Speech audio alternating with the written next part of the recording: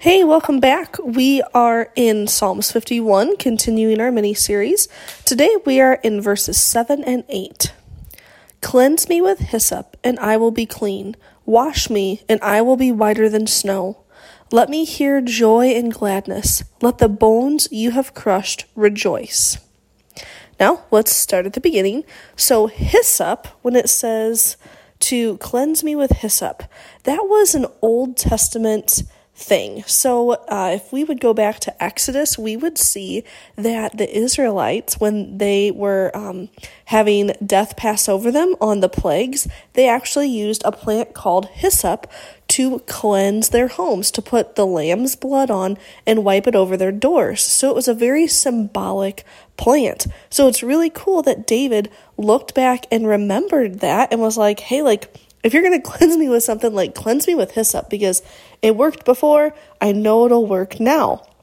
And then it says, wash me and I will be whiter than snow. And I think that's such a beautiful picture, because when we think of snow, we just see this clean, pristine, no blemishes, nothing wrong with it. And that is exactly how God sees us. Sometimes we feel dirty and just gross and dingy after we have sinned. And even after we've repented, we still feel kind of dirty.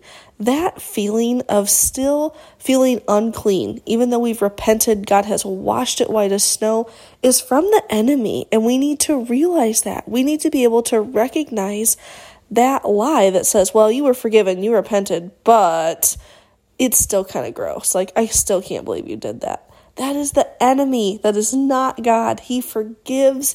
We repent and he forgets. He literally washes us completely clean. We are forgiven and cleansed, purified of our sin.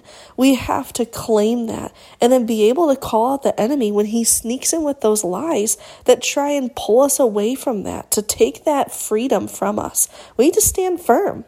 Then in verse 8, it says, let me hear joy and gladness. Let the bones you have crushed rejoice.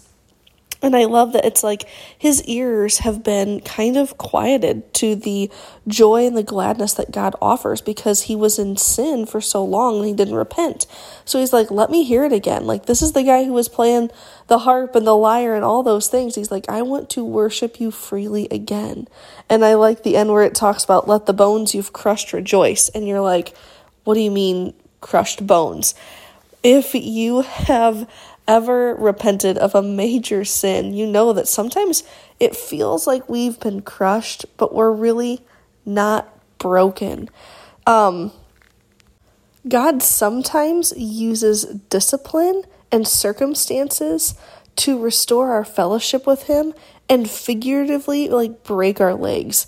That way we don't follow the path of sin. So if we have repented and we've felt that, we kind of know what it's like to dance and be glad when we have broken legs. God has stopped us from following that path that was destructive and not pleasing to him and not glorifying to him. And he's okay, now we're going to keep going, but we're going to go on this path, and we're going to do it with joy and gladness and just rejoicing in the fact that you have turned from your sin.